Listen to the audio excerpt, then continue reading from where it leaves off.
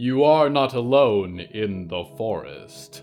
The trees flying past as you run have black leaves, black needles. You have never seen woods this deep, and their branches seem to reach out to catch in your hair and clothes as you race into shadow. You are becoming unsure if the music behind you could possibly be as bad as the unknown that is ahead.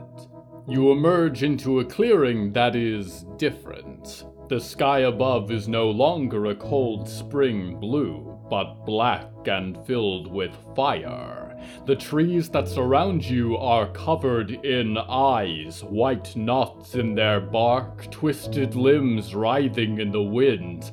They are not just perceiving you, but all that you are. You feel your life flashing in your mind. You are left momentarily breathless in the dark in this clearing at the end of your life.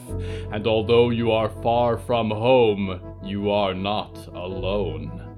Hello, the watching trees whisper. Hello from the Hallowoods.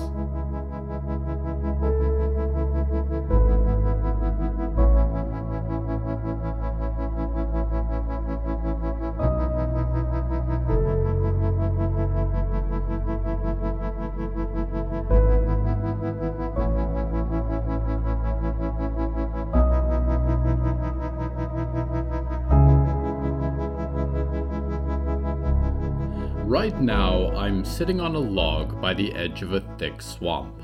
It's not particularly pleasant, and neither is the traveler wading through it. Like so many in these ethereal woods, he is searching for someone, and his wanderings will never be quite complete. What is it in us that compels our souls to search for others? The theme of tonight's episode is spirits.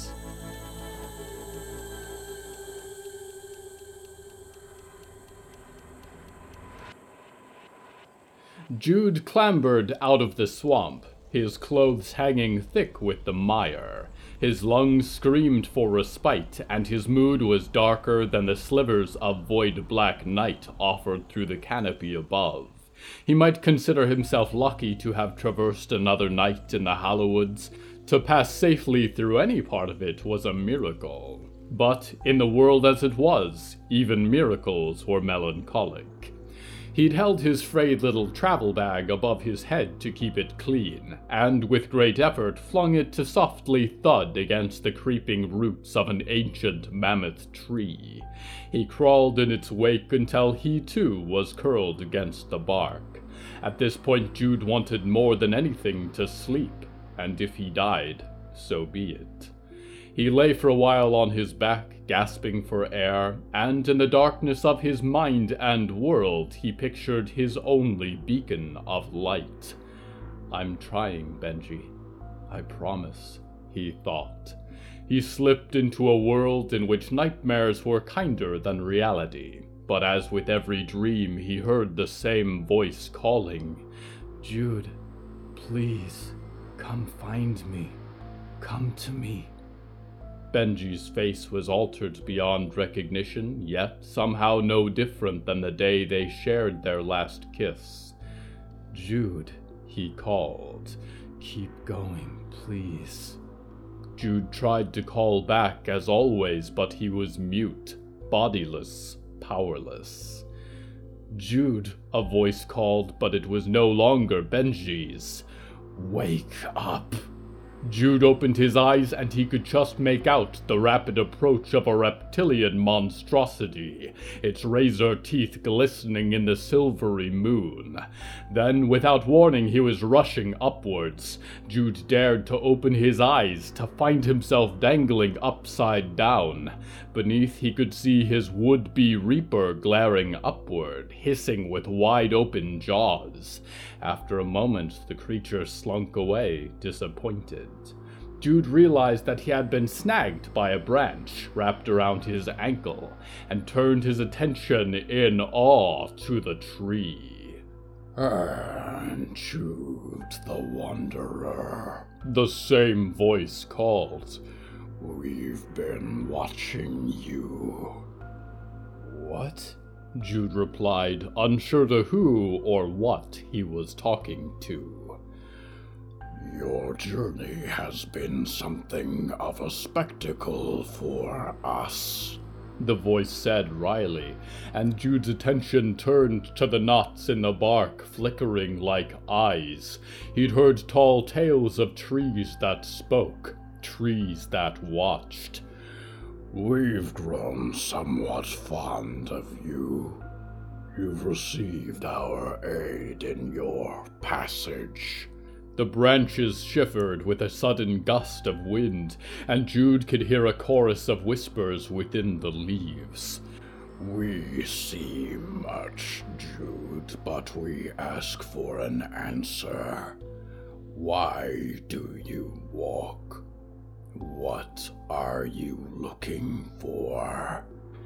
Images flashed in Jude's mind and on his tongue. His parents plucking him up without warning during the great exodus to the north, being torn away from Benji in the journey, the desperate years spent in the settlement, the call of his partner's voice in his dreams every night, the loss of his parents, the experience of having nothing, no one, no reason to remain, setting out in search of the voice that only sleep offered him. This Benji you speak of, the voice spoke at last. Benjamin White, perhaps? Jude felt a surge of joy for what felt like the first time in 2 decades, and almost plummeted out of the tree's grasp. Yes, Benji, that's him. Where is he? The boughs of the watching tree seemed to droop, lowering Jude towards the ground. We last saw this man entering the ward of the Wisps. We have not seen him emerge. We are sorry for your loss. The tree fell silent, eyes sliding shut into darkness. Jude demanded more information. He sobbed and slammed his fists against the trunk, but all that he was left with were bloodied fists and stinging tears. Other travelers had mentioned the Ward of Wisps, a stretch of bogs not known for prowling monsters or twisted wildlife, but for the very absence of such. Every inch of the Hallowoods crawled with diabolical surprises, and if they avoided a place, it was only because of a greater threat. But if Benji was there, I've already accepted I may die on my journey, Jude mused. Why should the destination be any different? In the days of walking that followed, each person he encountered pointed him in the same direction, but offered the same advice. The fairy woman can get you close, but you'll find nothing but death in the ward. Jude didn't care. Whether it was Benji or demise, he was tired, empty, and ready for either possibility. It was weeks before he found himself in a small hotel called The Resting Place, drunk on a black moonshine, speaking to a woman who was the epitome of a barbarian. She was almost double his height, and her biceps could have put the ancient Watcher's branches to shame. The skin beneath her rawhide outfit was lacerated with a mass of scars. When he mentioned his destination, he saw something in her expression, in her one remaining eye, that seemed an uncommon visitor. Fear. The next morning, Jude was woken by the lumbering giantess above his figure, and she beckoned for him to follow. They journeyed through the mire, and the fog grew thicker with every step, until Jude felt a sudden hand on his chest. She pointed beyond them, and Jude saw a vast pool of water. It was crystal clear, which, though beautiful, was incredibly unsettling, seeing as even the drinking water in the Hallowoods was often murky. She guided him along the bank, and as he watched the swirling fog above the surface whirled and danced in a haunting fashion. The tendrils seemed to call him, imploring him to join them, but the woman kept him on track. Soon they were on a precarious raft that looked barely fit for the purpose. She's the fairy woman, Jude realized. The ferry glided across the crystal waters without the faintest echo of a ripple, and the fog seemed to clear for them as they crossed. Soon the raft knocked into the other side of the expanse, and the woman gestured for Jude to alight. He did so, and before he could turn to thank her for the help, she was already pushing off, and within seconds was lost from sight and sound. Jude turned, shaking with nerves, and pushed onward. It was strange. No beasts, no shadows, no snagging roots or darting bugs, just flatland and fog. He journeyed into the expanse until finally he could make out a ring of tall, slender trees, and beyond them only the darkness of the ward. He tried to enter, but his legs were rooted. He couldn't move, try as he might. Despairing tears began to trickle down his cheeks, and with a flare of frustration he called, "Benji!" Somewhere within the ward, he saw one light, then another, and another. Millions of them sweeping from behind the thin trunks, burning with alien light, mesmerizing and horrifying. The thin trunks that stood at the edge of the ward shifted to form a perfect gateway, and within Jude could hear a chorus of voices ringing with cherubic grace. He stepped in, like a moth to a flame, unable to tear his focus away. He heard one voice clear above the others. "Jude," it said, the voice from his dreams, Benji's words. "You came." As Jude rushed into the starlit darkness, he didn't realize the gateway behind him was already sliding shut. All he could do was walk and follow and hope.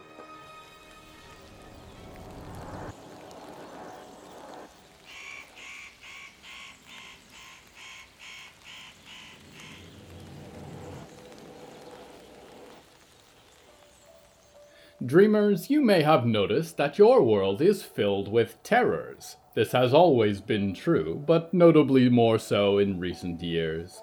The black rains hasten the turning of your age, the end of life as you know it, and its rebirth into something new. I can understand how this would be a concerning event for you. We do tend to greet the unknown with fear. I encourage you not to worry. Change is the normal course of things. In your case, change is just a little early. Unfortunately, some events have complicated the hierarchy of strange powers at play in these beautiful forests. Some of you have taken it upon yourself to pull the fires of life into forms for your own bidding, with skeleton keys or silver needles. As for still others, the fires continue to burn after the body is gone. Tethers of emotion and will and loss can be just as strong as wire and thread, just enough to keep you from falling off the face of the earth. If you are a ghost or ghostly person living in the Hallowoods, you are lucky that the great industries above you have not come to collect. Enjoy your freedom, see the sights, and avoid other parasites and snares, for there are many. We go now to one who will soon be a spirit.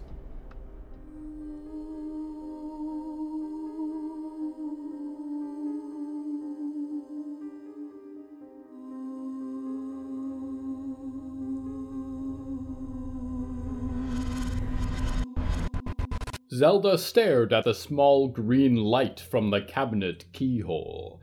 It flickered in and out of focus with her mind. That blue-haired child had not been back to feed her in what seemed like days, and her strength ebbed and flowed like the memories that poured through her head.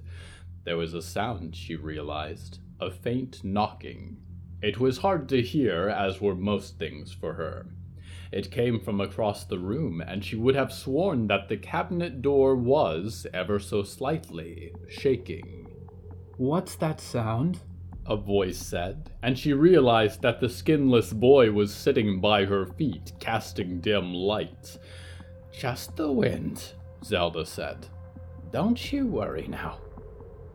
He's coming, another voice said, and Zelda noticed a second boy in the dark, hair glowing softly. His lips were perforated with holes. So many children. His piercing eyes glanced up the stairs behind Zelda, she guessed, to the basement door. Suddenly her world was blinding white as the door at the top of the stairs swung open. It closed again, and she heard the lock twist before creaking steps descended into the shadows. Solomon? Is that you? Zelda said. It was hard to remember who he was. Her neighbor, perhaps. It's getting dark so early these days.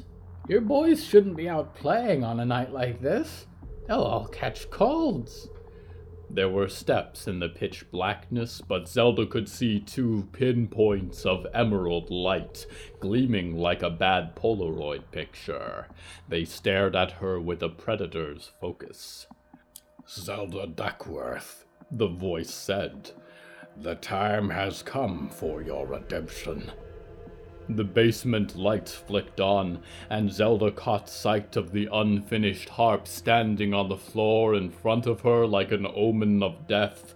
With it came a sudden rush of clarity, all the dark whispers that had filled her ears the last few nights. Is this what you did to Abigail? She said.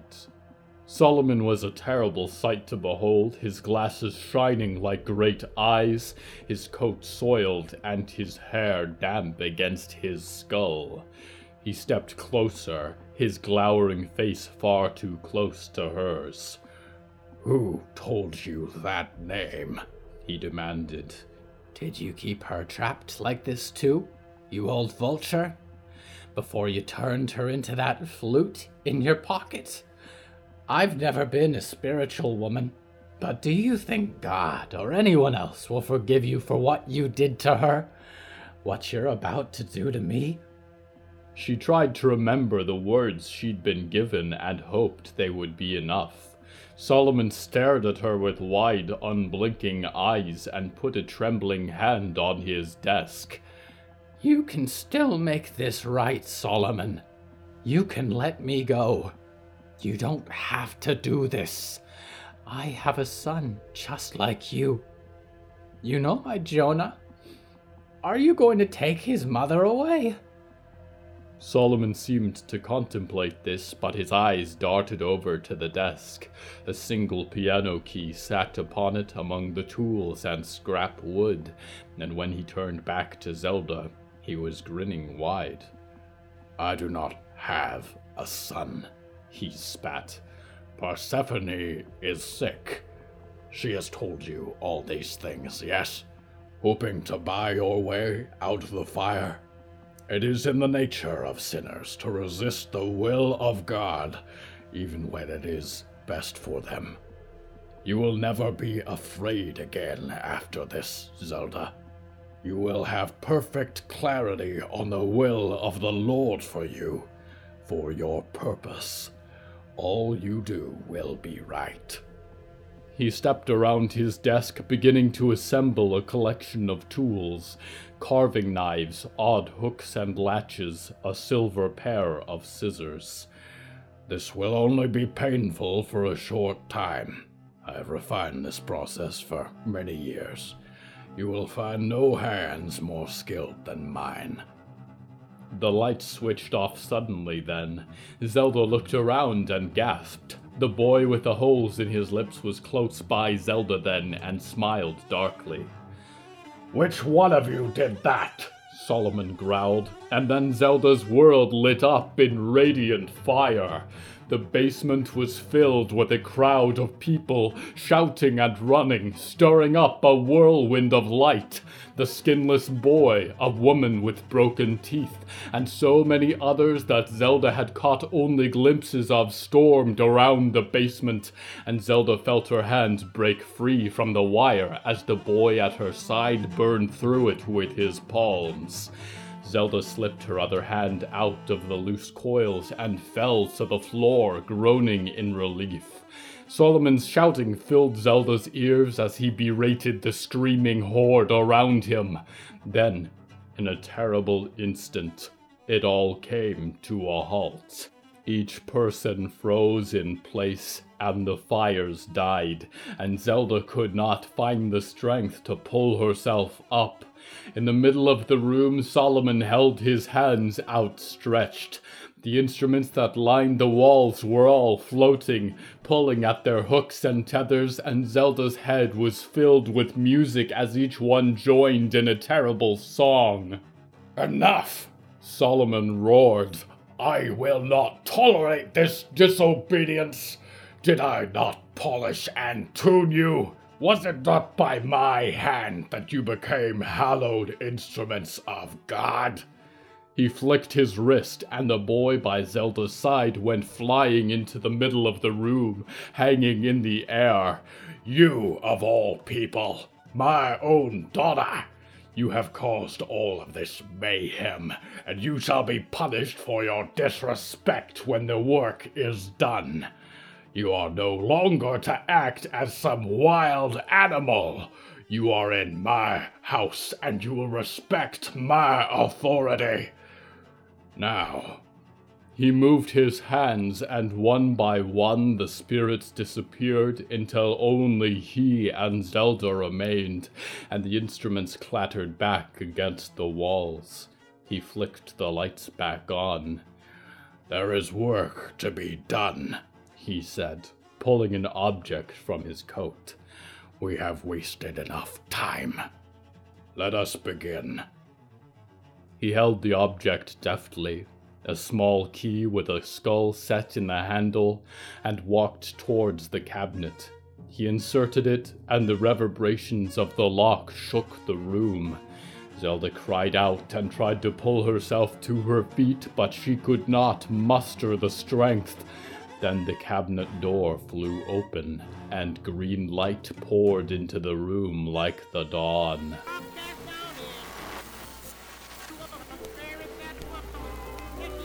Hello, dreamers. I am Lady Ethel Mallory, and I'm here with some good news. I know that when one member of our dreaming community is hurt, we all are hurt, and many of you have been concerned about Valerie Maidstone after her arrival to the Prime Dream. I am here with good news. She has been confirmed for recovery after her personal complications, and will be joining you all in the Prime Dream within a few weeks. If you are in any way involved with the terrorist group Stone Maids, know that Valerie Maidstone has never supported your violence and destruction.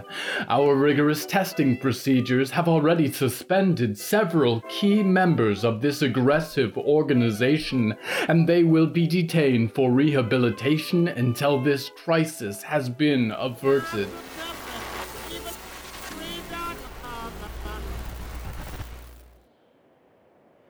Dreamers, I do not trust that what remains of Valerie Maidstone is well.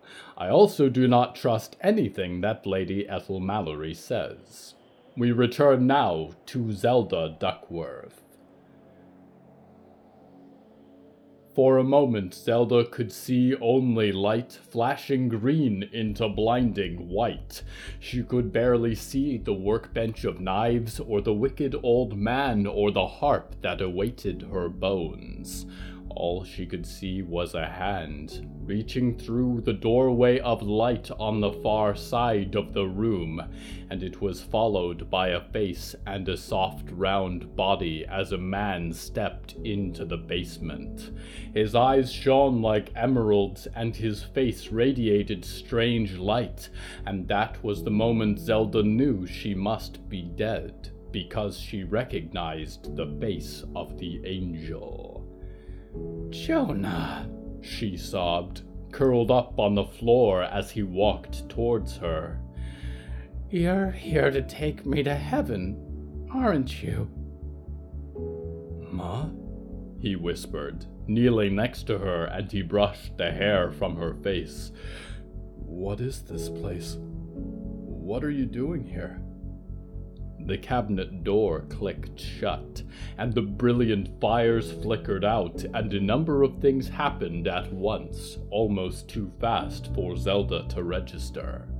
Solomon was still standing at the far side of the room, stooped in shadow, his eyes wide with terror, and he blew a single high note on a little white flute. As he did, a woman appeared behind Jonah, an awful beauty in her gaunt face and billowing hair. She went racing across the room, hands reaching for Jonah's throat, but stopped as a word filled Zelda's head and the whistle of the flute came to a sudden halt. "Run," the voice was saying, and Zelda realized that the boy with the holes in his lips was holding a pair of silver scissors to Solomon's throat. "Run!" Zelda's vision blurred as she was picked up in the arms of her stepson. He seemed bigger, somehow, than he had been before. She was carried up the stairs, shook as the door broke open, and winced as she saw daylight for the first time in quiet ages. There was a scream from below, from the boy, and she wished for all she had that she could help him, but she was too weary to keep her head up, and the sunflowers of the lawn blurred into yellow and green. There were people with sewn-together faces staring blankly, and then she was deposited gently in the passenger seat of Jonah's truck. Jonah clambered into the driver's side, finding the keys still in the ignition. It roared to life with a comforting growl, and as it rolled away, she could see the sewn-up people waving, as though she were a queen. Zelda waved back, laughing softly, and nodded into darkness, a cavern of tree trunks and terrible roots, and left the house in the distant afternoon sun.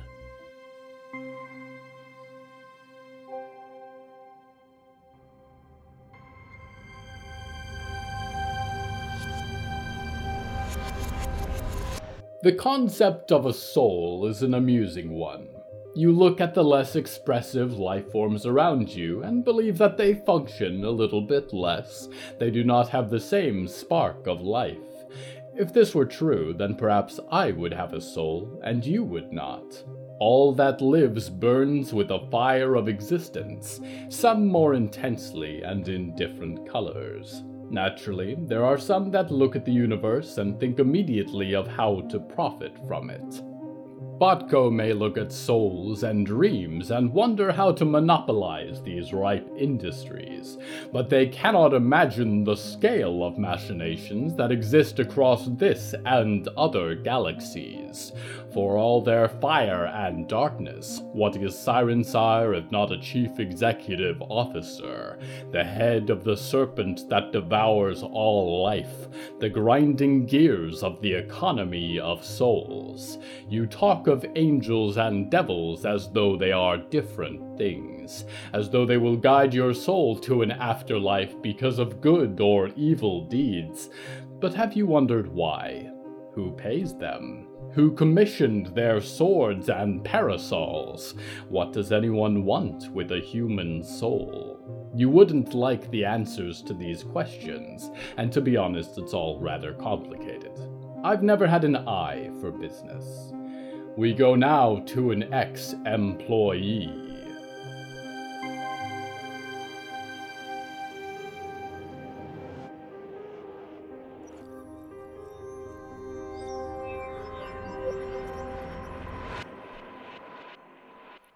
Barb sighed in relief as he pulled the bandages from his eyes and sank into the tub. If you were going to burn your resources, you might as well invest in a good bath. The bubbles threatened to overflow, rising in heaps and smelling faintly of roses, as all good bubbles do. There was a knock, unfortunately, on the door. "Can I get 10 minutes to myself?" Barb sighed loudly. "It's important," the Countess called through the doorway. "Are you decent?" "As decent as I get." Barb rubbed at the base of his broken horns and switched off the record player. The door swung open and the Countess strode in, followed by the quilt, flaps of parchment skin and fabric drifting in the steam. The Countess looked at Barb with her usual vague disgust. "You're unbelievable." "I know it," Barb grinned. The quilt hovered eyelessly near the counter. "So, what's the crisis?" The quilt's unhinged jaw dropped open, and Barb's mind was assaulted with memories, feelings, colors, a patchwork of reality as discordant as the quilt itself. But the fires, the scents were unmistakable. There was an agent of Sirensire in the Hallowwoods, burning bright like a little candle. Barb stared at the quilt with wide, bleeding eyes. Earth was closed for business. Had been for a long time. What could possibly... The next images brought Barb even more surprise. There were 3 others in proximity, traveling together, although that would deny every regulation in the book. There were 2 revenants, and no offense to the quilt, but that was like a boat cleaner making friendly with the barnacles. The last person, though, was the most shocking. A starhound, a hunting dog, a werewolf, a jolly old fire snuffer. Without feeling it out for himself, he would have said it was impossible. "I didn't know there were any of those still around," Barb hissed. His bathwater felt suddenly cold. "Tolshatol hasn't thrown out covenants in centuries, I don't think." "Are you in danger?" the Countess said. The quilt closed its gaping maw and the images ended. Barb eyed his toe claws in the bubbles. I've been in danger since I flew the coop. Am I in more danger than usual? I don't think so. I don't work for that cinder block anymore. Not my circus, not my flaming clowns. I don't got any quarrel with our furry friend." "She may not see it that way," the Countess said. "Listen, I don't see eye to eye with just about anyone." Barb laid his head back on the edge of the tub. "If it becomes a problem, I'll deal with it."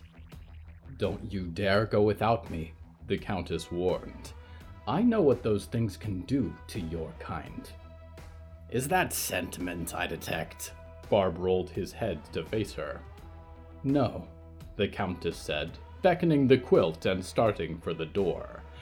"I just don't want to lose my room." Barb smiled as the door clicked shut, and flipped the hot water handle with his toes, relaxing as warmth flooded back into the tub. Another pretty boy from the industry, here to prance around and run errands. He smiled and closed his eyes, letting them bleed down his cheeks and into the water. But no goody two-shoes either, if the company he kept was any indication. Perhaps there was potential. How easily Barb had fallen, and yet he wouldn't go back for all the beautiful eyes and horns in the world. He flicked the switch on the record player and sighed happily. Plans could wait for after bath time.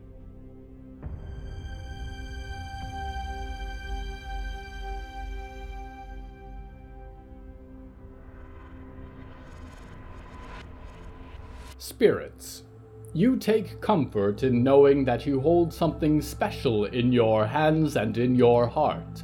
A spark of life in a dark universe, the ability to create, to make art, to look back at the stars that birthed you and taught them in defiance. Be proud, dreamers. Be proud to be alive. Be proud that in this moment your spirit burns in a body that is all yours, and as long as you still have moments to breathe, this universe, this experience belongs to you. All the life and beauty of your little planet burns as one, a twinkling of light between the stars. Caught for a moment in a sunbeam, you have emerged from the darkness, and one day you will drift back into shadow, and you will only be left with the memory of the beauty you made, the power of the love you shared, and a little spark of fire. Until every fire goes dark, I am your loyal host, waiting quietly for your return to the Hallowoods.